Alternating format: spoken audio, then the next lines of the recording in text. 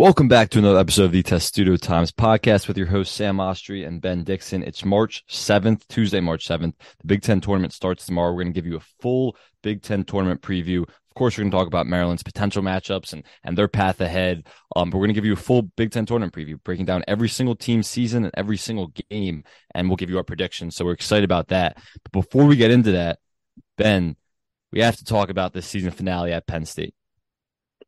Yeah, certainly an interesting one. And Sam, also take the reins here since you got a little distracted. How are you? How you doing? I'm doing well. I forgot our greetings that we usually start Yeah, with. Yeah, of course. I'm doing well. I see you every day, so it's sometimes like yeah, I don't need to ask how you are, but yeah. how I'm True. well. How are you?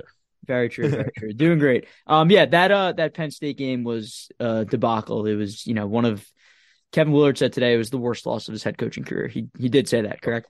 He did say that. Yeah, I tweeted Yeah, it. it was brutal. I mean, guys yelling at each other post game in the locker room. It was a really bad loss. Maryland was in control, especially just considering the circumstances of how Maryland has played on the road this season. A brutal road team all season long, 1-8 in the Big Ten on the road. Your only two road wins all season are against Minnesota and Louisville, two of the worst 4 or 5 teams in all of Power Conference basketball. And it seems like you're exhausting those woes. You go up 16 at Penn State, all for it to, come to a really, really screeching halt. I think that's the way I'd term it now in hindsight. Really tough loss. I know there's Maryland fans that still haven't gotten over it. It's probably going to take a while to get over, especially considering the way things panned out here. If Maryland beat Penn State, I believe that Maryland would have been the 2 seed in the Big Ten tournament. Now the 6. It just a really tough loss. Don't want to get into it too much yet. What are your thoughts here? I mean, it was brutal. It Yeah, was really, really bad. it's devastating considering the circumstances because if they win that game, they're the 2 seed in the tournament. They're not playing on Thursday. They're playing on Friday with a not a much easier path, but you only have to win 3 games to win the Big Ten championship. Now you have to win 4 straight days. So that Thursday or Friday thing is really difficult. I will be shocked if the winner of the Big Ten tournament is playing on Thursday. I just would be. It's really hard, especially in this conference where everyone's so even in a sense. No one's that much better than anyone else. It's really hard to win 4 games in 4 days in this conference. So it's that double bye was so important, and they had it right in front of them. It wasn't just that they were going in and that was the circumstance where if they won that game, they were going to be the 2 seed. And if they lost, they ended up being the 6 seed. It's that they were up 16 with those circumstances. They were up 16 at one point in that game on the road. And that's the other thing, that you have a chance to change the narrative completely about your season of how you've handled road games because they've been so bad on the road all season. And for the most part, it was getting off to slow starts. It was bad first halves, but it completely flipped in this game. They had a great, they were down 7-2 early, I believe. Yeah, they were down 7-2 early, but then they had a great first half. They were up 35-22 at halftime. And it felt like, all right, if they take care of business in the second half, they finally found the rhythm on the road. They're shooting the ball well. Their offense is flowing. They're locked in defensively. They're stopping one of the best 3-point shooting teams in the entire country. Everything was clicking. And then the last 7-8 minutes of the game, they just completely fell apart. They blew a huge lead. And not just that, they still had a chance to win late in the game. You have 3 players going up for a rebound, and it's in their hands. It's in Hakeem Hart's hand. It's in Jameer Young's hand for a second, and it's knocked out, and it falls right into the lap of Miles Dredd. Oh no, excuse me, of Christian Winter. Yep. Yeah, or Cameron Winter. Excuse me, Cameron Winter, and he just makes an eeasy layup that literally anyone could make because it fell right into his lap, and it was just everything about the circumstance of the game and then how it played out. It was a devastating loss, and yeah, it will haunt Maryland fans because Maryland hasn't won at Penn State since 2015. Like this was the year to do it, and they were going to change that tide and turn that tide under Kevin Willard because all those losses were Mark Turgeon before that, and they just couldn't do it. Really couldn't. That Bryce Jordan Center has it has been a house of horrors for the Maryland Terrapins men's basketball team, and there's certainly no doubt about that. I wanted to read a line just from my takeaways from that game. I said verbatim, if the Terps were able to get the job done and secure a top 4 seed, its previous 8 road losses would have been forgiven. Even the February 19th breakdown in Nebraska and Wednesday's road loss at an underwhelming under 500 Ohio State team. And, that was kind of the vibe. I feel like you alluded to it. It's like, look, you're 1-8 in the Big Ten, but if you win the biggest one and you finish second in the Big Ten, none of it really matters anymore. However, kind of just a bigger, picture look at everything. If you win 2 of 3 of those games, Big Ten champion. Like, It's that simple. Not the two. Excuse me. Maryland finished, I think, 3 games back of Purdue. But you're right. You're right in that mix. Like it's or 4 games back at Purdue. I think Purdue was 15-5, Maryland 11-9. But things can go a little bit differently. Maybe you run away with second And place. think You don't about have to some of worry those about games. Like tiebreakers. yeah. Think about some of those games too. Like, of course, Penn State, devastating, lose on a buzzer beater. But Nebraska, that's a game that an overtime loss on the road. That's a game that you easily could have and probably should have won. And you were playing much better at times. What other game is there? Iowa was kind of a loss. Michigan State always felt like a loss. Purdue, you weren't going to win that game, but they were certainly in it. They had chances, and then early in the season, they were just atrocious on the road at Rutgers, at Michigan. But there were road games that you could easily snag late in the season that felt like, all right, you're not only going to be the 2 seed, but you're going to be in contention to win a Big Ten championship. And it changes so much that game too, because I don't know exactly when the ballots came out, but if Maryland is the 2 seed, is Kevin Willard like the coach of the year? Like, how could you possibly give it to Chris Collins over Kevin Willard in year one? If Kevin Willard, if he gets his team to be the 2 seed, obviously Northwestern ended up being the 2 seed and Maryland's the 6, and it's a pretty big drop off, not in terms of games won, but in terms of your rank in the standings. Mm-hmm. But it's hard to imagine that you would vote against Kevin Willard being the coach of the year if somehow his team, which isn't even his roster, really is the 2 seed. Yeah, I don't know. I mean, maybe in that scenario, Matt Painter would win too. Who knows? I think kind of on that debate real quick before we get back to this Penn State game, like Chris Collins, coach of the year, like obviously did a great job with a roster that wasn't expected to do much. But let's not forget, like he's been at Northwestern forever, since 2014. He took them to their first tournament ever in 2017. Unbelievable accomplishment. Hasn't been able to build off of that until this year. Like it's definitely well-deserved praise, but Northwestern also kept him around for a long time when people probably wanted to make a change too. But I would just push back and say it doesn't really matter the last 7-8 years. Of course, when you're talking about coach of the year, it's your coaching performance and how your team fared this season, and it was well deserved, because I don't think he's a particularly great coach. I think he was going to get fired after the season if they didn't make it, and I don't think anyone thought they were going to make the tournament. But obviously they bought in and they played exceptional ball all year and are going to the tournament, number 2 seed in the Big Ten tournament. But I don't think when you're talking about the coach of the year, you should really factor in the last few years. It's strictly this season, which is why it was so impressive what Willard did too, because they were picked to finish close to last in the Big Ten. Certainly weren't picked to make the tournament by anybody, and this wasn't even his team. Like most of these players on the roster were already on the roster last season, so that's why it's so impressive for me. But of course, that you have to beat Penn State to even be in that conversation, and they didn't. Yeah, I think kind of to your point, I definitely agree with you. Obviously, independent events year by year. I think the narrative might be a little, misconstrued for Willard. Like some of it I've been seeing is, well, he inhabited a team with, really good pieces in Hakeem Hart, Dante Scott, Julian Reese. Oh. Like, come on. Like no, I haven't seen that anywhere. Where have you seen that? I saw that in an Athletic article. I'm not exactly sure who wrote it. And I've seen nonsense, because I've seen people float the people float that take around. I don't know. That's ridiculous. They were picked to finish 10th for a reason. It's because he built the conference. He built the team. Excuse me. Yeah, and he built a team, and Willard got lucky in a sense, because nobody, including him, thought Jahmir Young would be what Jahmir Young is. And speaking of him, it was announced that he was all Big Ten second team, and we don't have to have this debate. He easily could have been a first team selection for the coaches. Terrence Shannon Jr. got the nod over him, and for the media one, Boo Buie from Northwestern got the nod over him. Easily could make the argument that it should have been Jahmir Young, but nonetheless, second team selection is incredibly impressive, and I don't think anyone expected him to be as good as he is. So that's to whoever wrote that article's point. That kind of helps them out, is that Willard did get some help with his personnel, but of course he brought Jahmir Young in. The pieces that were in place already were not pieces that you thought would take your team to the next level, including Julian Reese, who had an up and down freshman year campaign. They've done a phenomenal job with him as the year has gone on, and he was an honorable mention guy. So that's ridiculous. I haven't seen that notion anywhere, and whoever wrote that has not been paying attention. Yeah, I don't know if it was exactly from The Athletic. Might have been CBS. I saw it somewhere there. I can guarantee you that. But yeah, to your initial point, I think if Maryland wins that game, I'm not sure when the ballots are due, but I think, if Maryland's second and projected 10th and Willard takes that team to finish second in his first year, I think he, at least in my book, would have been the no doubt Big Ten coach of the year. But I also think Matt Painter had a case though too, just given the fact that Purdue wasn't ranked preseason and and I mean, also no one expected Zach Edey to be the best player in the country either. Obviously he's been very improved, but I wouldn't have had a problem with the award going in his direction either.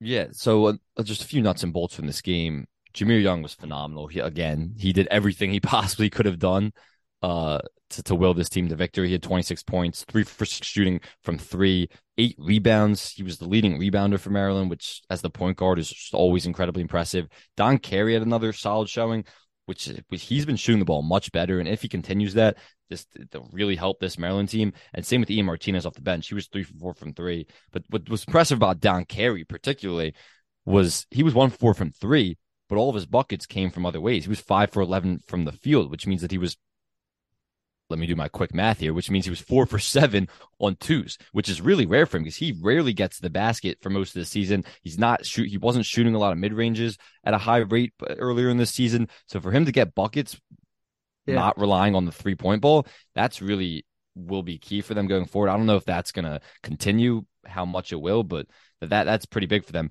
But the negative side is Hakeem Hart and Dante Scott both really struggled. And this is becoming a routine thing for Dante Scott playing on the road where he hasn't been aggressive. He hasn't been good. He's not finding his shots. We know his bread and butter is getting the ball in the mid post and the low post and hitting those hook shots and going to work and getting mismatches through off ball screens, but also through the pick and roll where he is taking advantage of smaller defenders. And Penn State is not a big interior team. So I kind of expected Dante Scott to come into this matchup and dominate it, getting a lot of those mid-post, low-post touches. But he was bad. He had 1 point off a free throw. He didn't make a single field goal game. 0 for 5 from the field.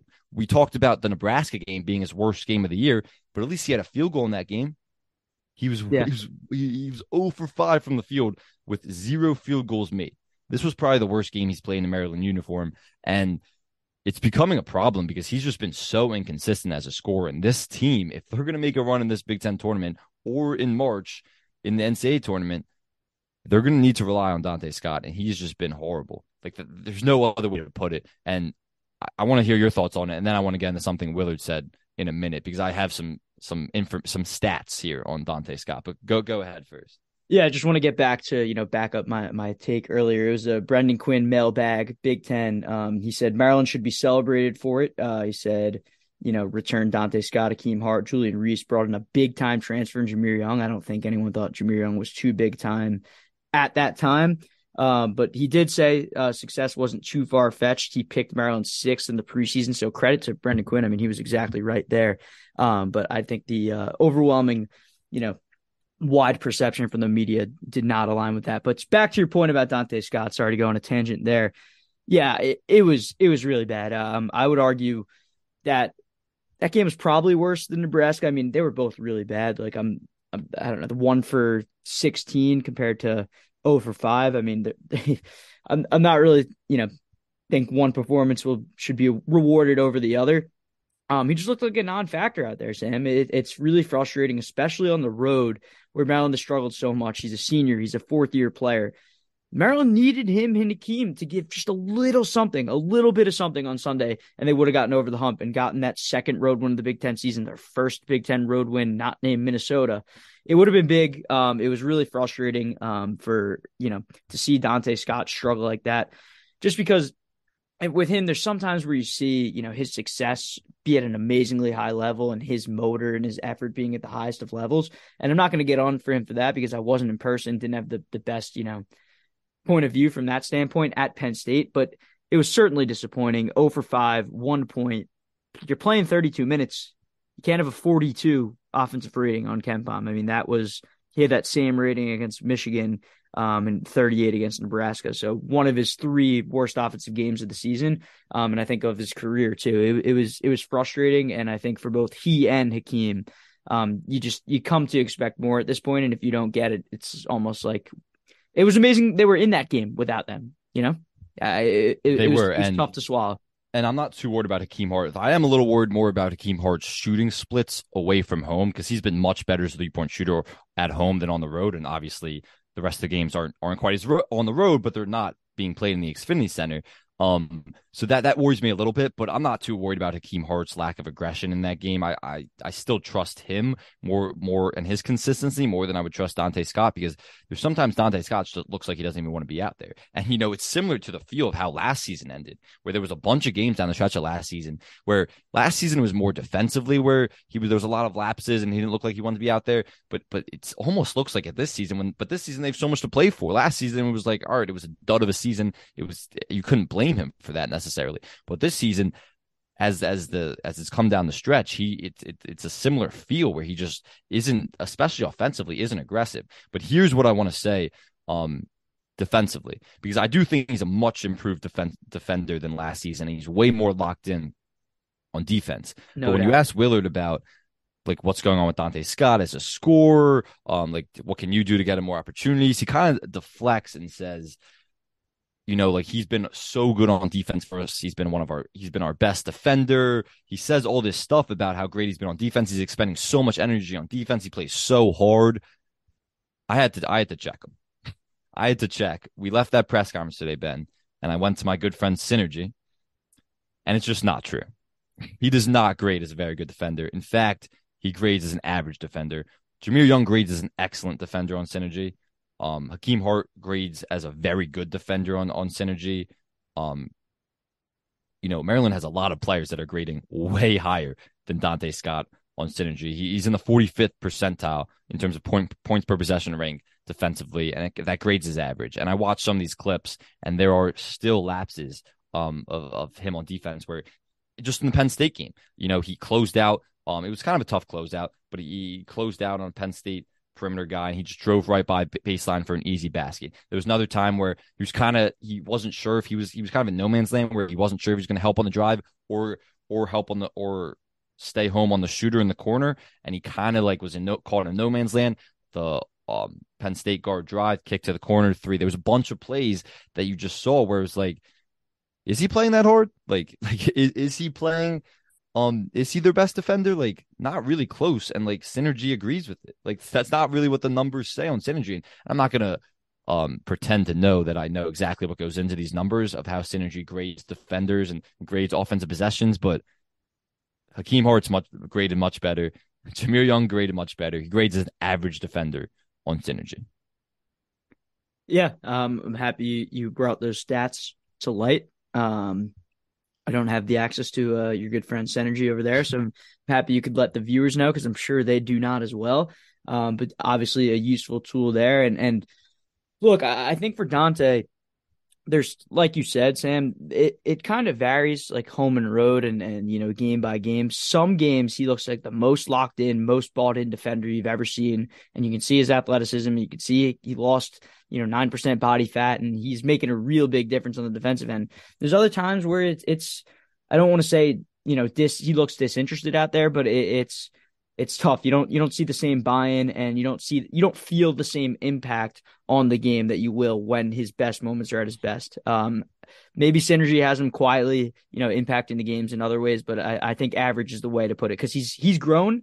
He's definitely grown as a defender, but to say like he doesn't get the credit he deserves on the defensive end, he's not one of your team's top 3 defenders. Yeah, and I think he's a good defender. Like, I would say he's a good defender, and he has been for most of the season, but it's not an excuse to say he's been bad offensively and he's tired offensively, but because he's playing so hard on defense and such a great defender. That's just not an excuse for his lack of offense production. And the reality is, if this team is going to make a run, they need their second best player, because he still is their second best player. I don't want to hear like Hakeem Hart, Don Carey, Ian Martinez, Julian Reese, whatever. Like Jameer Young's the best player on the team, no doubt. And Dante Scott is still the second best player on the team. He's just in a slump, especially on the road. But if this team is going to make a run in either tournament, he needs to play like the second best player. And it's a huge mystery, if you will, which is why it's kind of hard to predict where this team goes from here. No doubt. We will see. And I think I'm with you on Hakeem. Obviously, tough game. Penn State 1 for 5 from 3. It was 0 for 3 against Ohio State too. Those road home shooting splits are really, concerning. But he also did have that stretch of 5 straight games where he hit at least 2 threes. I think his shooting is going to be key, especially now that Don's playing better. But you're going to need the intangibles from him too. You're going to need more than 3 points. You're going to need probably more than 2 assists when he's only scoring 3 points because he's shown how lethal he can be as a facilitator. But I'd agree. I think the concern level and maybe the level of urgency is definitely higher than Dante Scott. If he's not the second best player, he's the second most important, I think, considering the volume he plays and, his game as well. So yeah, I'm with you on that front. Yeah, without a doubt. All right, let's as we normally do, we went a little long on Maryland's games. We still have an entire Big Ten tournament preview to get to. So let's go through these games. We're gonna go one by one through these games. I guess we'll give a prediction at the end, see how this bracket plays out. Of course, we got to Maryland's potential matchup with Minnesota and Nebraska. But let's start with Ohio State, Wisconsin. Two teams that are playing on the Wednesday that a lot of people picked to be in contention to win the Big Ten at the start of the season. Obviously, had very disappointing seasons. Ohio State, especially Zed Key with their starting center, he's out for the season. He had shoulder surgery last Thursday, I believe. They had a stretch where they lost 14 of 15 games. It was just really bad. And of course, Maryland beat them at home, but lost them on the road. They really aren't playing for anything. They're playing like they have nothing to lose. They were 5-15 in the Big Ten this year. But then on the flip side, Wisconsin, they were 9-11 in the Big Ten this year, and 9-11 this season because there were so many good or average teams earned them the 12 seed. But they're still somehow in contention to win, to make the NCAA tournament. They have to beat Ohio State. There's no doubt about that. But if they do beat Ohio State and maybe win one more game, they would probably be on the right side of the bubble come Selection Sunday. What do you make of this matchup, and who do you got? Yeah, it's really weird to me. Wisconsin, their metrics are terrible. 72 Ken Palm, 78 in the net. Almost always that'll keep you out of the tournament. However, they're 6-7 in quad one, 11-12 in the first two quadrants. Like, they have some really good wins. Like, they beat a Marquette team on the road. That victory is aging really well. Like, Connor Season is a good freshman. I'm not the biggest Chucky Hepburn guy. He can explode, but obviously inefficient. Sam, Wisconsin, they're the second team out right now for Joe Lunardi. They have not won 2 straight games. They haven't been able to stack games since their winning stretch from December 3rd to January 3rd. They didn't lose a game from that stretch. Since then, they have yet to win 2 games in a row. Yeah, that's the last 2+ months. Keep them out of the tournament. I get the resume. I get the wins. How do you look at this team right now and say they're good enough to make the tournament when they're not able to stack wins at all? No, you're right. You're right. And that's definitely a negative in terms of the tournament resume. But I also think you have to take an account of how difficult it is to win consistently in the Big Ten. Like, yeah, Maryland went on a little 4-game winning streak at one point. Obviously, Purdue had a bunch of winning streaks. Were there really that many winning streaks? Or Indiana had a 4 or 5-game winning streak too. Were there really that many winning streaks in the Big Ten this year? Like, it's so hard to stack those wins consistently in the Big Ten. And the records show that they're only 9-11. I do agree that they should be on the wrong side of the bubble, and they would have to make a run. They would have to win two games this week to make the tournament, which would be Wednesday and Thursday. If they beat Ohio State and then lose the next round, I don't think they're in the tournament. They don't deserve to be. You don't need to throw another mediocre Big Ten team in there that's just going to lose in the first or second round. But I still think Wisconsin wins this game.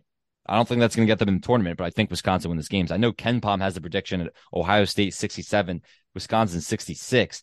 I just think Wisconsin is the more desperate team, and I also think they're the more talented team, especially without Zed Key on a neutral site. Like, the more desperate team, the more talented team. Give me that team. I think Wisconsin wins this game. Yeah, right now, also the line is out. Ohio State's favored by 1, so following that Ken Palm line, I'm with Wisconsin. I'm on Wisconsin as well here. Look, Ohio State obviously playing with house money. That's the most dangerous team they have. They're also going to be playing for their coach, Chris Holtmann.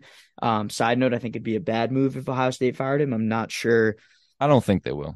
I don't think they will either. And it's a football school. Basketball comes second. There's obviously been winning at that school with Thad Matta. But Chris Holtmann is almost a consistent cog in the NCAA tournament. He gets the tournament every single year. And you have one bad season, it happens. There's circumstances, there's injuries, it happens. I don't think they will, and I think it would be a dumb move to follow. I'm totally with you. I've tweeted about it at least once. But yeah, I'm with you. I think Wisconsin wins this game. They're able to muck it up. Greg Gard knows how important it is. The players know how important it is. Experienced team, with Wall, Corral, Hepburn, guys have all been there before. And I'm excited to see, Connor Season in his first March. Maybe if Wisconsin wins a game and gets to another, he seems like a name, to remember at the Big Ten tournament. I like Wisconsin by 5 or 6 in a low scoring game. Yeah. All right. That's fair. I think I got Wisconsin by 3. All right, let's go to the next game, the other Wednesday game, which is the first round of the tournament. There's only 4 teams playing, and this is the game that matters for Maryland fans out there because the winner of this game will play Maryland on Thursday. Number 14 seed, last place Minnesota versus number 11 seed Nebraska. This Nebraska team beat Maryland pretty recently. It was at Nebraska. It was an overtime game, but this Nebraska team's playing pretty good ball. I mean, they started out the season with a depleted, not start out the season, but in the Big Ten play as it went on, they had a depleted roster. They really were playing, they were really struggling to put consistent wins together. They were struggling to even compete in a lot of their Big Ten games, but they've won 5 of the last 6 games. Like that's really impressive for this group. And credit to Fred Hoiberg, who has been all around the NBA and all around college basketball, but he took this job and it seemed like he was going nowhere with it. And somehow in the last 2 months, he's turned this program around where you do not want to see this team right now. No. And I know Maryland would rather not play them, but they're going to have to. I don't see there's any way. Minnesota is just a horrible basketball team. They're barely a Power 5 team to me. I don't see there's any way that Nebraska loses this game. Yeah, I would agree with you. Nebraska is playing some really good basketball. 5 of their last 6. Tominaga he's just a stud. I mean, you look how Maryland defended him in the Nebraska game. It's basically the only way to defend him is to chase him around the perimeter and get him off the line. And it seems like no one can make it work. He's shooting over 40% from deep. I think Derek Walker, obviously the coaches were high on him. He was second team all Big Ten as a center. I think an underrated big physical guy. Can change the course of a game down there as well, especially if, guys like Tominaga are knocking down threes. I think Nebraska wins this one handedly. I think they're playing really well, really good basketball. I got Nebraska by 10 in this game in Chicago. Is that's fair assessment there? Yeah, I mean, Minnesota has been competing more in recent games. They almost knock off the last game of the season? Wisconsin. State. Oh, was it Wisconsin? Yeah, they almost beat Wisconsin. I'm fairly certain. Yeah. Oh yeah, you're right. Lost by 4 at home to Wisconsin, and then they beat Rutgers. Yeah. They beat Rutgers too. Yeah, so they've been. We'll get into, but yeah, so they've been competing more. But this team is just really bad. Their season ends on Wednesday. I don't see there's any way they beat Nebraska, and so I think it'll be Nebraska Maryland on that Thursday night game, and I think Nebraska wins this Minnesota game 8-10. I'll say Nebraska by 9. Yeah, Nebraska's favored by 6 in that line. So Tuesday night, those lines are out. Ohio State by 1, Nebraska by 6. Not much intrigue in that game, Sam, though, I will say, other than Maryland is playing the winner. Other than the Maryland's scouts and players and coaches, I don't really see too many people tuning in. All right, let's go to the Thursday games. It's going to be a packed day Thursday. Maryland's going to play the last game of the day. But let's start with Rutgers, Michigan, to open the day, 11 a.m. Central Time in Chicago on Thursday. This Rutgers team, people thought in the beginning of the season when Maryland, not in the beginning of the season, really in mid-January, even when Maryland faced them at Rutgers, this team felt like they could win the Big Ten at that point in the regular season and the tournament. But they've completely fallen off. I mean, I'm going to pronounce his name wrong like I do every show, but Moat Mag. Moat Mag, you're there. Moat Mag. He tore his ACL in the beginning of February, and they're 2-6 since he tore. Yeah, huge loss for them. They're still a very sound defensive team. I trust them defensively, and that's going to matter, especially on a neutral court.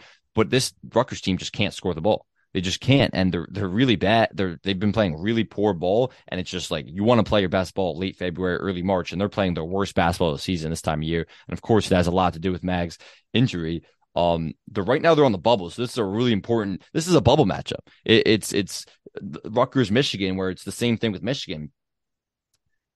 This Michigan team needs to win this game. They've been so up and down all season, so inconsistent, have some really quality wins. They're 5-2 in quad 2, but 3-11 in quad 1. And of course, they lost to Central Michigan earlier this year, which was a quad 4 loss. They've had some crazy games recently that have come down to the wire, including their last game at Indiana. Yeah, it was at Indiana where they lost. Yeah. Was that an overtime or that was just a regular?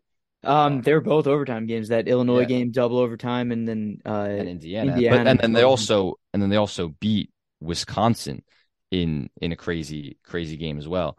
Against Wisconsin. Yeah. Yep. Was that last Sunday? Yeah. Yeah. So that was a crazy three game. overtime games in a row for him. Yeah. So that was a crazy game too.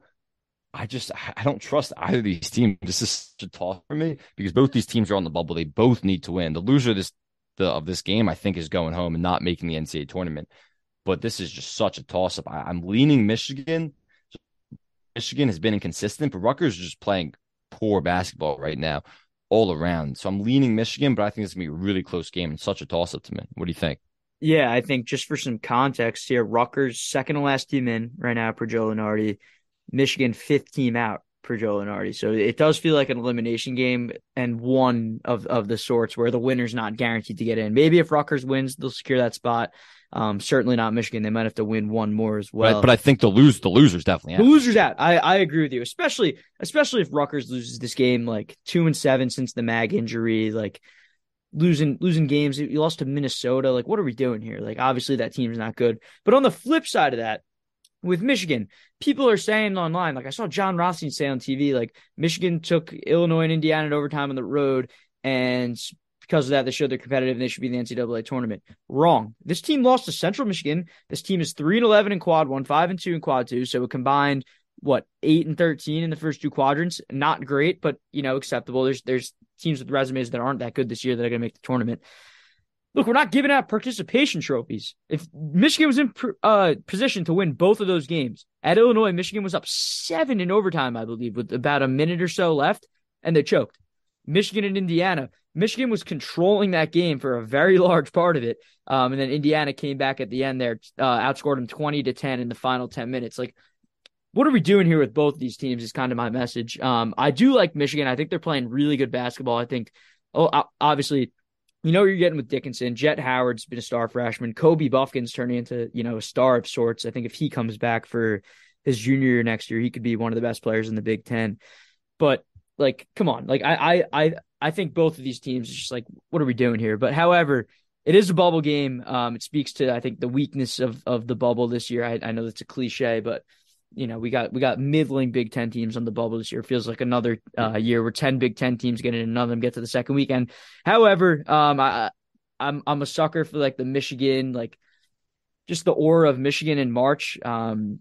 It just feels like they have a run in them every year. I think Michigan's going to beat Rutgers, and then I think they'll compete with Purdue. Not sure what happens there. I think Michigan wins this one by 3 or 4 points. Should be a good game. Might be an ugly game. Should be close though. My takeaway from that is Ben Dickson anti-participation trophy. No, if we're talking Little League, participation trophy, here or there, never going to hurt anyone. But it's very similar energy here with Rutgers, who's fallen off, and Michigan, who's just had every chance to get themselves in the field, and they just keep losing. Close game. I'm kidding. I agree. Let's leave. As someone who's watched so many Big Ten games this season, let's put as few teams as possible from the Big Ten in the tournament. Nobody needs to watch these mediocre teams in the tournament. Just nobody needs to. Rutgers should not make the tournament. They've been the committee should value how you're playing this time of year. And yeah, they suffered an injury. It was a huge injury, but you're playing your worst basketball this time of year. Leave them out, especially when they lose to Michigan. They will be. Same thing with Michigan. You don't need 10-9 teams in the Big Ten. Last year, I thought it was a good idea because I thought the Big Ten was the best conference in basketball last year. There is no argument to be made that the Big Ten is the best conference, even close to it this season. I'm putting the SEC, I'm putting the Big 12 over it. Maybe even the Big East, you can make an argument, especially at the top. With that being said, let's just leave. Let's get as few teams as possible from the Big Ten in this tournament because they don't deserve it. Just because they're all 10-10 and have some quality wins because they beat some of the teams at the top of this conference because it's really hard to win in this conference consistently and win on the road in this conference. That doesn't mean you deserve to make the tournament in the field of 60, 68 as an at-large bid. Let's leave these teams out of the tournament that are 10-10 in conference play in a mediocre conference. We're not talking about 10-10 in Big Ten play last year, even when it was a much better conference. This is a mediocre conference this season. There's no reason to put all these teams in it. So yeah, I agree with you. This is a bubble matchup. The loser is out. The winner, if it's Rutgers, they're probably in. If it's Michigan, they might have to do a little more. I don't know, but for this game, I think Michigan wins. I'm with you here. And the Big Ten, look, not as good as last year. Still somehow the second best conference in KenPom. Maybe just speaks to the overall. Who's number one? Big 12, obviously. Big 12 by SEC is a better furthest conference. Big 12 by quite a far margin. Yeah, and they deserve that this season. Big SEC is a better conference this season, especially at the top and And Big the Big East. East. And at the top, Big East is like you could say the depth of the Big Ten. Of course, the depth of the Big 12 this year is phenomenal, but the depth of the Big Ten is probably the Big East. But like when you're talking about the best teams in this conference, there's nobody that's that much better than anyone else, and that dynamic does exist in the Big East and in the SEC. So this conference this year has been really poor, and I defended this conference vigorously last season against a lot of people that the Big Ten was the best conference in college basketball last season. And it's hard to defend this conference because then everyone just March happens and everyone's like, "Oh, told you." I'm done defending this conference. Yeah. I will wait, say, and no open locker room access. The only conference that doesn't give open locker room access for their conference tournaments. So yeah, I'm definitely done defending this conference. yeah, come on, that's a joke. But yeah, Big Ten, 90 of 137 games this year. We're one at home. And I don't know if I think there's some home cooking with the refs there. Well, and I think that also helps kind of bring together this whole, deep conference, which is conference is deep and there's good teams, but I don't know if we'd be talking about, teams like Wisconsin in the picture in years past, but let's move on from this one. I think we both had to get a little something out there, and I think we're both on Michigan to win this game against Rutgers. Yeah. All right. So the next matchup is Iowa, and they'll play the winner of the matchup we discussed earlier, Ohio State or Wisconsin. We both agreed that it's going to be Wisconsin, but either way, do you see any of those teams beating Iowa, or do you think Iowa advances to the quarterfinals? Look, I don't. Kind of at first glance, I like Iowa as a Big Ten tournament team. I picked them last year to win that tournament, and they did as the 5 seed. Nice flex. Yeah. By the way, I don't know if that was on air, but I think you can confirm that pick. We talked about it previously. Maybe not. But I do remember it actually. But yeah. I just nice flex. Thank you. But Iowa, look, I don't think they're going to win this tournament just because the draw I don't think is in their favor this year. But Iowa's one of the best offensive teams in the country. Number 3 in offensive efficiency per KenPom. Chris Murray is literally playing, like Keegan never left. He was first team coaches in media, averages 21 and 8. But they are, stumbling just a little bit. 3 out of 5. Really big home loss to Nebraska to close the season. Would have gotten the double bye if Iowa secured that win. So I'm a little bit wary on them now, but however, I think their offense is good enough to lead them on a run here. Like Peyton Sandfort shooting 35% from 3. Obviously, Iowa, number 3 offense in the country, like I just mentioned.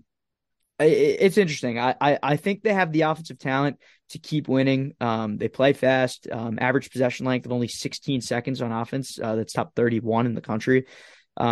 So I don't know. I think they have a chance. I think they'll win whoever they play, whether it's Ohio State or Wisconsin, because that game's a coin flip according to KenPom in Las Vegas. But I like Iowa's offense. I think Iowa's built for the tournament environment here in the Big Ten, where it's 4 games in 4 days for them. I don't think they're going to win the tournament, but I think they're built to at least win this game, and I think they're going to beat either Ohio State or Wisconsin handily. Yeah, I agree with that. I think I was just so gifted offensively. I mean, they just score at such a high rate. They love to push the ball, and it's really hard to contend with that, especially over a tournament like period, because they have fresh legs. I mean, they don't get tired. And you saw it last year. Obviously, it's different personnel, but you saw it last year when they kind of just like rallied off those wins, and their offense was so proficient in all those games.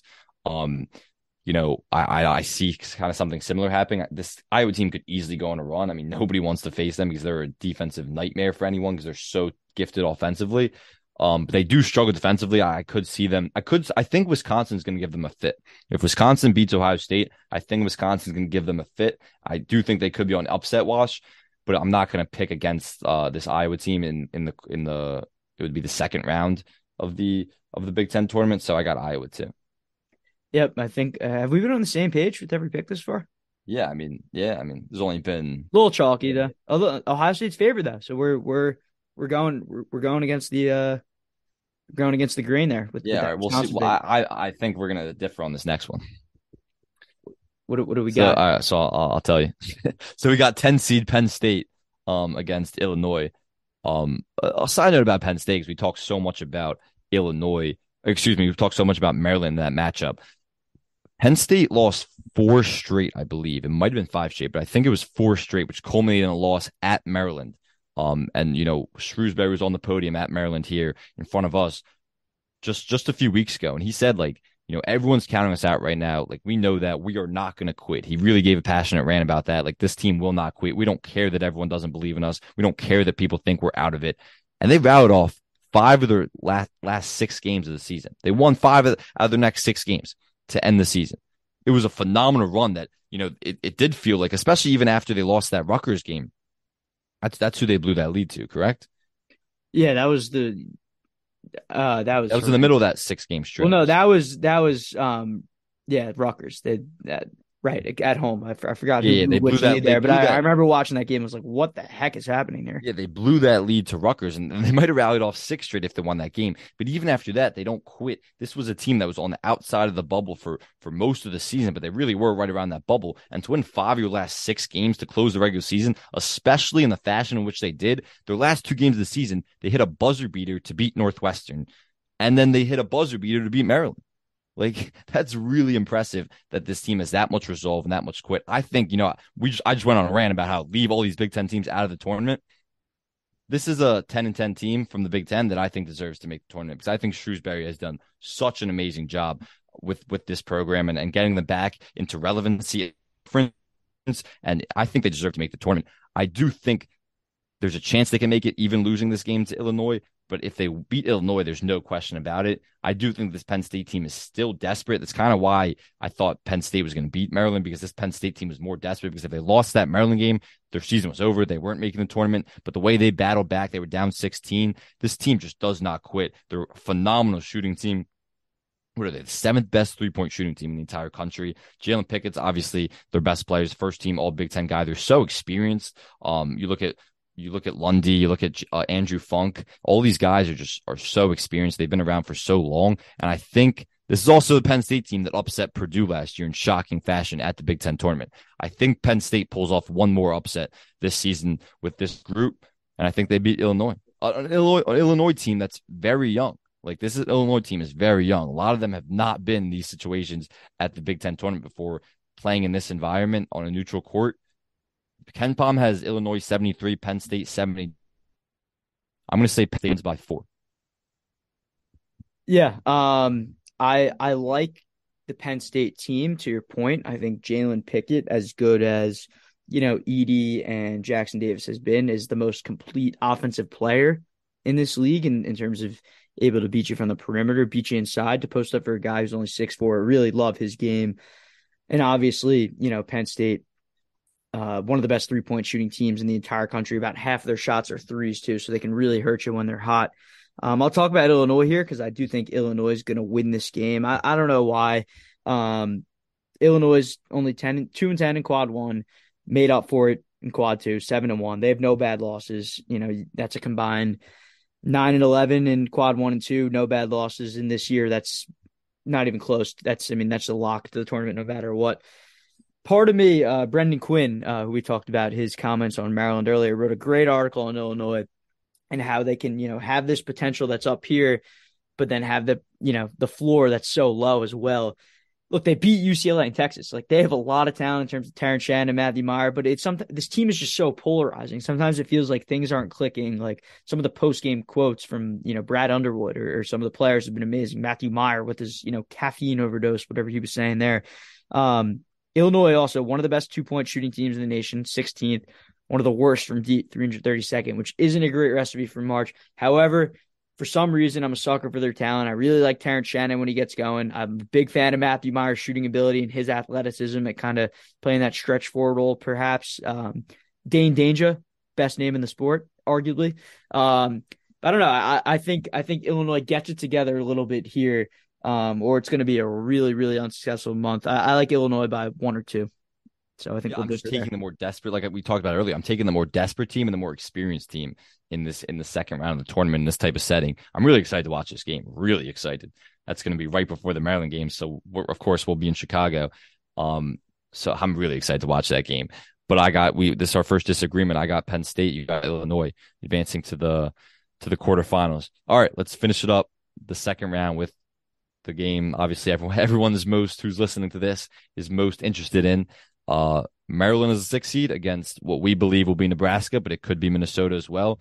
Do you see Maryland getting upset? You don't want to play this Nebraska team because they're playing some really good ball. They're really hot, but both times these teams played, it felt like Maryland was just the better, superior team. Even when they lost in overtime, like Dante Scott was horrific that game. We talked about it, but a lot of the shots he was getting were makeable bunnies. Like the shots that he makes time and time again, when he was getting to his spots, he just wasn't making them for whatever reason. Jameer Young didn't have his best game. I do think they'll do a much better job against Tominaga. He kind of went off, especially in the beginning of the game. I don't think they had a good game plan for him. Julian Reese was in foul trouble a little bit. I think things didn't go well for Maryland. It was a road matchup on a neutral court. I don't see Maryland losing to Nebraska. And if it's Minnesota, there's no way they're going to lose. Yeah. I think Maryland's going to beat Nebraska. I think Nebraska is going to be one of those situations where Nebraska beats Minnesota. Tominaga has a big game. People are like, oh, this kid's lethal from deep, could be a March hero, whatever. I think the public's going to be all over Nebraska in this game. It's going to be a really trendy upset pick. I think Maryland is going to find a way, take care of business. They've been right there on the road, and this is a different environment. It's a new year. I'm not even worried about those games, and I don't even think you could say they've been right there on the road after that collapse against Penn State. I don't even want to talk about that anymore because I was sick of that conversation. But however, Maryland was good on neutral floors this year, 2-1, blew out the ACC champion in Miami, blew out St. Louis, which looked like a much better one at the time. They obviously had a down year, and then only a 3-point loss to Tennessee after starting slow. I think Maryland gets its act together on a neutral floor. Maryland is the better team than Nebraska. There's no doubting that. And I think especially, it's been so evident in these games. There's one thing. What was the guy's name? Wilhelm Brendenbach, the guy with the goggles who comes in. It's the biggest mismatch in college basketball history when he's on the floor because Julian Reese was violating him. Like, Maryland is the better team, the more talented team, the more athletic team. And if Maryland has any business of having a successful month, even if Maryland loses to Indiana in the quarterfinals, you got to win this game. You got to take care of business. Yeah, that's the thing, though. It's like it's not a road game, but you're going on the road. So it's so hard to predict Maryland's success in this tournament because they've been so bad going on the road, but those are mostly true road games that they're playing in. When they're on a neutral court, yes, you have a very small sample size, but that's also from November and early December. And in that December game at the Barclays Center, they got off to a horrible start. It kind of was a typical road game for them. So that's why it's so hard to predict Maryland's success in this tournament because like is it the travel that affects them? Is it the routine when they're on the road, or is it the hostile environments? Like, it's probably a combination of all that. So it's so hard to predict what they're going to do. This is a late game. This is an 8 p.m. tip Chicago time, 9 p.m. tip Eastern time. But Willard kind of talked about it, as they played so many 9 p.m. tips. So they're kind of used to waiting around all day. And with all the games that they'll be able to watch throughout the day, I think it won't be too much of a problem. I don't really see Maryland losing this game. I don't think so either. I think it'll be a close spread. I think people, like I said, people will be over Nebraska. Could be close, but not exactly sure. We will see. I don't think Minnesota is going to give Nebraska any problems. I think in the first half, especially when Maryland's slow starts have been bad on the road for a team that's fresh in Nebraska, they probably won't be feeling much fatigue after only one game, and the day after, it's dangerous there. I think that's something to keep in mind. Yeah, definitely. All right, let's go to the next day. This will be the quarterfinals on Friday.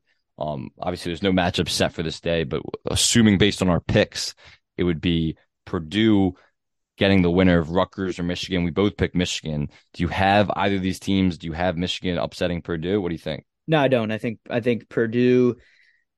Look, Purdue struggled a little bit, 4-4 after starting 22-1.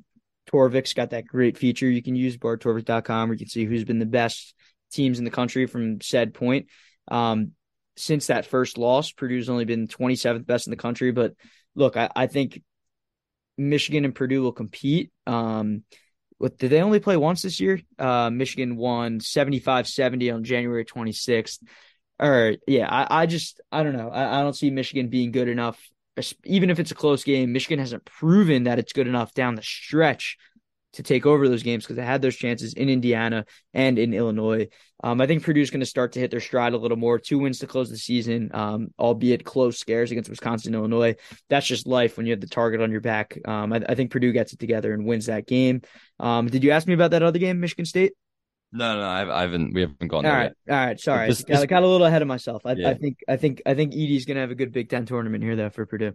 yeah, I agree with that. I would say I think this Purdue team is really fraudulent. I don't think they're winning this Big Ten tournament title, and I don't think they're making a run in March. We've seen the 4-4 in the last 8 games for a reason. They've kind of been exposed based on the game plan, the blueprint. If you have the personnel is out there to shut down Edie because he doesn't really have too much of supporting cast. You have to make Purdue's supporting cast beat you, and most of the time they won't.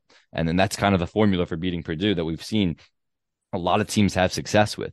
I I would say Michigan isn't the team to upset Purdue in this tournament, but it wouldn't shock me if they did either. It wouldn't shock me if Purdue doesn't win a game in this tournament, but I'm not going to predict that. I'm going Purdue to advance to the semifinals. Yep, I think we're on the same page there. Though Michigan could give them a game. You know, Yeah, no, I agree with that. All right, so let's go to the next one. We got Michigan State, and we both have Iowa advancing. Michigan State, Iowa. Michigan State, I thought long and hard about winning this entire tournament, but it's another team that hasn't put together consistent stretches throughout the season. You could say that about almost any Big Ten team is, there hasn't been too many stretches where it's like, okay, this team looks like they're the best team in the conference. But I thought that for a second with Michigan State. I think they have the personnel. They go through this last time Michigan State Iowa played was one of the best games of the season. It was obviously the epic collapse on Michigan State's part, right? Yeah. It was the epic collapse on Michigan State's part. the Fran McCaffrey epic stare down that Yeah, changed yeah, the course of the college basketball season. that led to a crazy run. And Michigan State's offense was phenomenal in that game. Obviously, it was a very high scoring game. But Michigan State's offense most of the season has gone through serious lapses where there's like 4, 5, 6 minute stretches that they just really struggle to score. So that worries me a little bit. But I think in this rematch, Michigan State would have a much better defensive game plan for Iowa. I got Michigan State beating Iowa, advancing to the semifinals to play Purdue. Me too. I'm with you on that Michigan State thought process that I thought long and hard about and win the tournament. Won't get into that winner prediction yet. But yeah, I like Michigan State.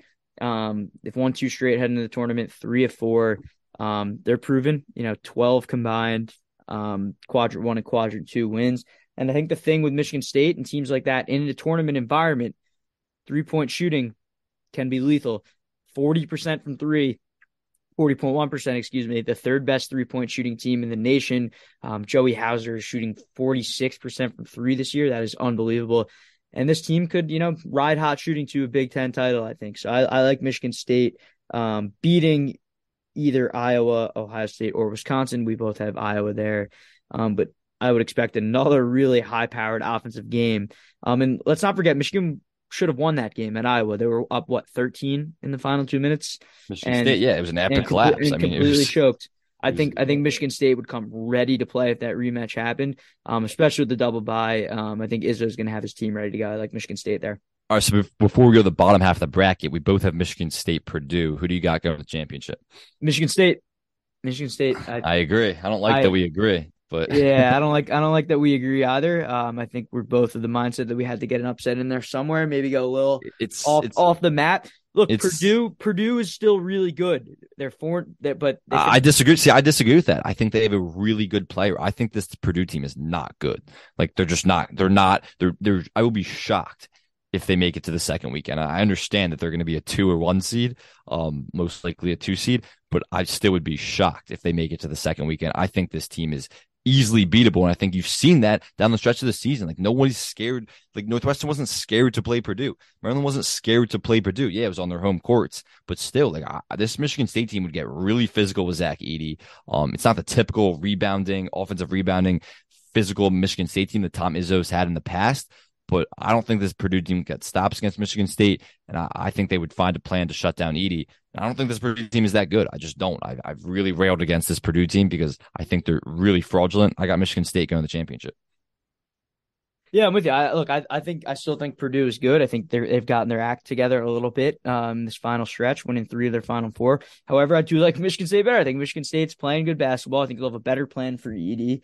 I admittedly did not watch the January 29th rematch, but that January 16th game we brought up multiple times in the podcast where Michigan State won by 1, and they were only sending one man in Edey. I think those two games with the tight loss at home and then the blowout at Purdue, Izzo will be able to concoct some type of formula. He's too good of a coach to limit Edey. And I'm with you. Those opposing or excuse me, those other weapons just are not good enough.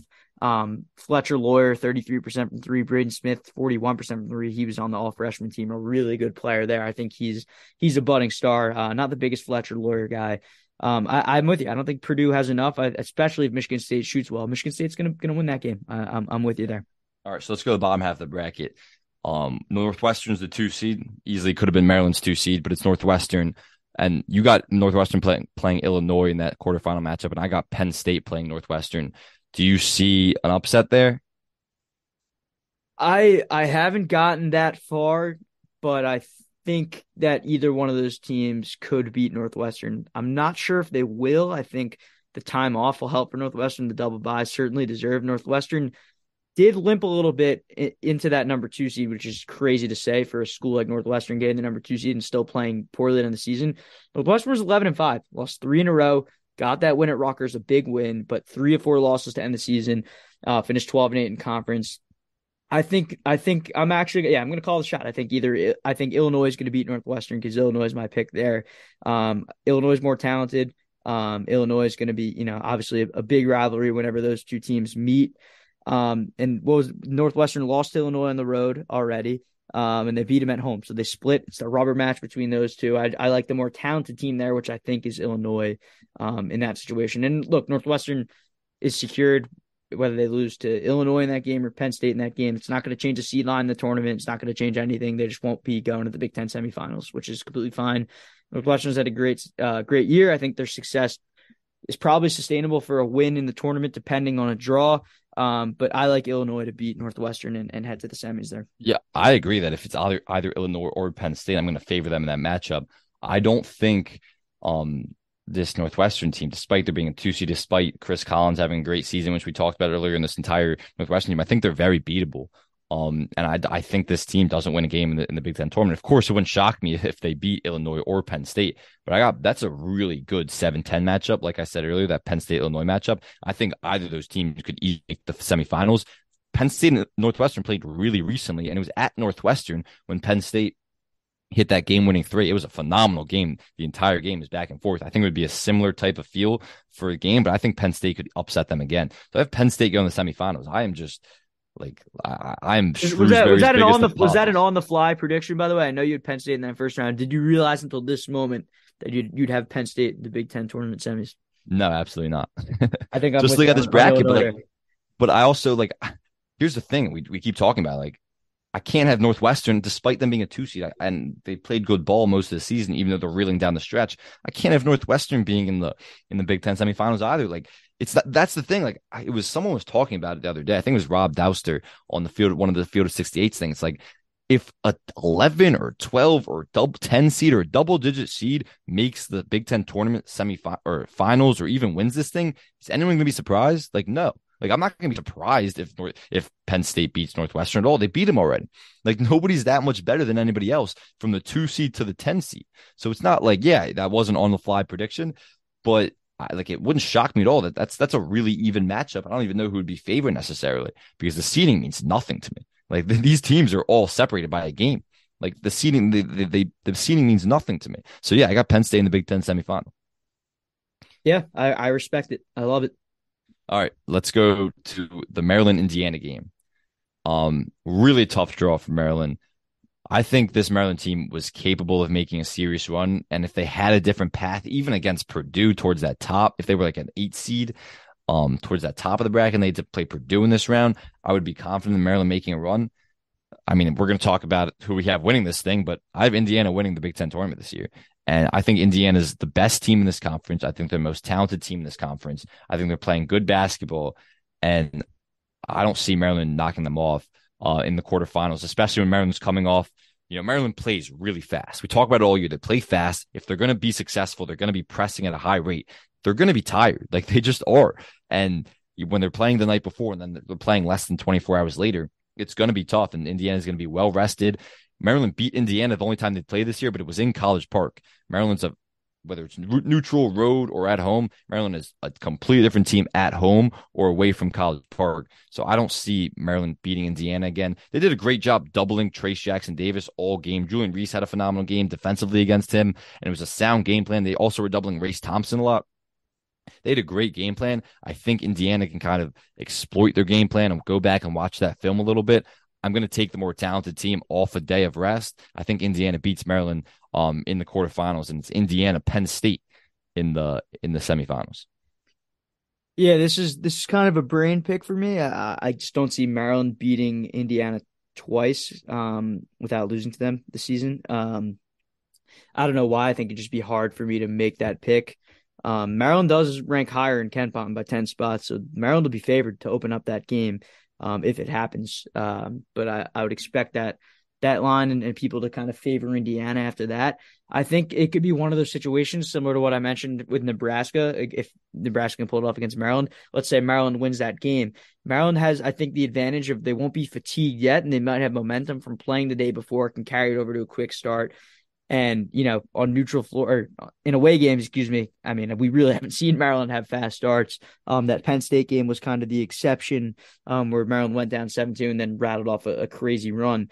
I like Indiana, but I think it's going to be a really close game. Like, I think this could be, if Maryland and Indiana play the rematch, I think it could be a 1 point down to the wire type game. But with my brain here, I'm picking Indiana. Yeah, like you said, it's going to be hard for me to pick Maryland to beat a more talented Indiana team twice in a season, who has the best all-around player in that matchup, Trace Jackson Davis, who Willard's praised all season. I really thought this team, and I still think it's possible that they could make a run to somewhere towards the finals, but they just got a tough draw. And look, if they beat Penn State in the last game, they don't have this draw. But facing Indiana, who I think is the best team in this conference, and I think is going to win the conference in the second round, or excuse me, in the quarterfinals, that's just tough. And so I got Indiana. So all right, so let's finish this up. We both have Michigan State in the championship. I got Indiana Penn State in the semifinals. You have Indiana Illinois, I believe, right? Yep, Indiana Illinois. Yeah, I already said it. I mean, I just gave a whole rant about Indiana and how good I think they are. I got Indiana in the championship, and then I got Indiana beating Michigan State for the Big Ten title this year. All right, so we got the same final. I got Indiana beating Illinois as well. I think Illinois will probably be running out of gas then. And I think Trace Jackson Davis will have his way with that Illinois front court. Dane Danger's a big body, but and Coleman Hawkins obviously a very good player as well. I think Trace Jackson Davis will be by far the best player in that game, though, and have his way on semifinal Saturday if that happens. And I think Michigan State will win the Big Ten tournament. I didn't really have this realization until today, but look, I like this team.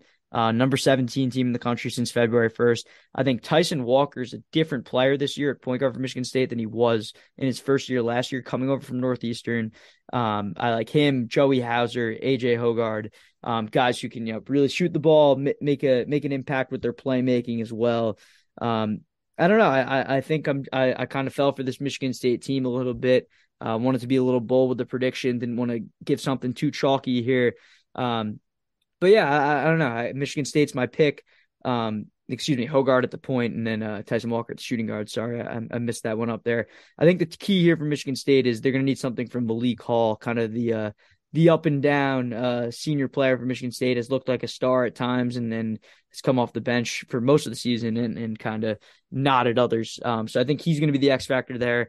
I just think Michigan State finds a way to get it done. It's hard for me to actually go in and give you the X's and O's of a game that only has like a 5% chance of happening or something like that in the title. But look, I got Michigan State. I like this team. I think they'll be clicking at the right time heading into Chicago. Yeah, so you got Michigan State. I got Indiana. Let me just read the odds. We didn't give that crazy picks out here of the odds of the according to DraftKings to win the Big Ten tournament title. Purdue is by far the favorite at plus 160, but neither of us see any value in that. We think, like we've said many times, we think they're a little fraudulent. They're not going to win this tournament. And then Indiana's the second favorite at plus 450. That's who I have. And then the third favorite is Michigan State at plus 600. So I have the second favorite winning, and you have the third favorite winning. And then Maryland's plus 700 as the fourth favorite. And then it's Northwestern plus 950, Illinois plus 1200, Iowa plus 1600, Michigan plus 1,800, et cetera, et cetera. So Maryland has the fourth best odds to win the Big Ten tournament.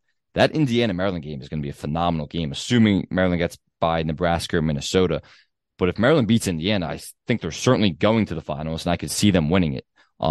Like this Big Ten the tournament's going to be like the regular season.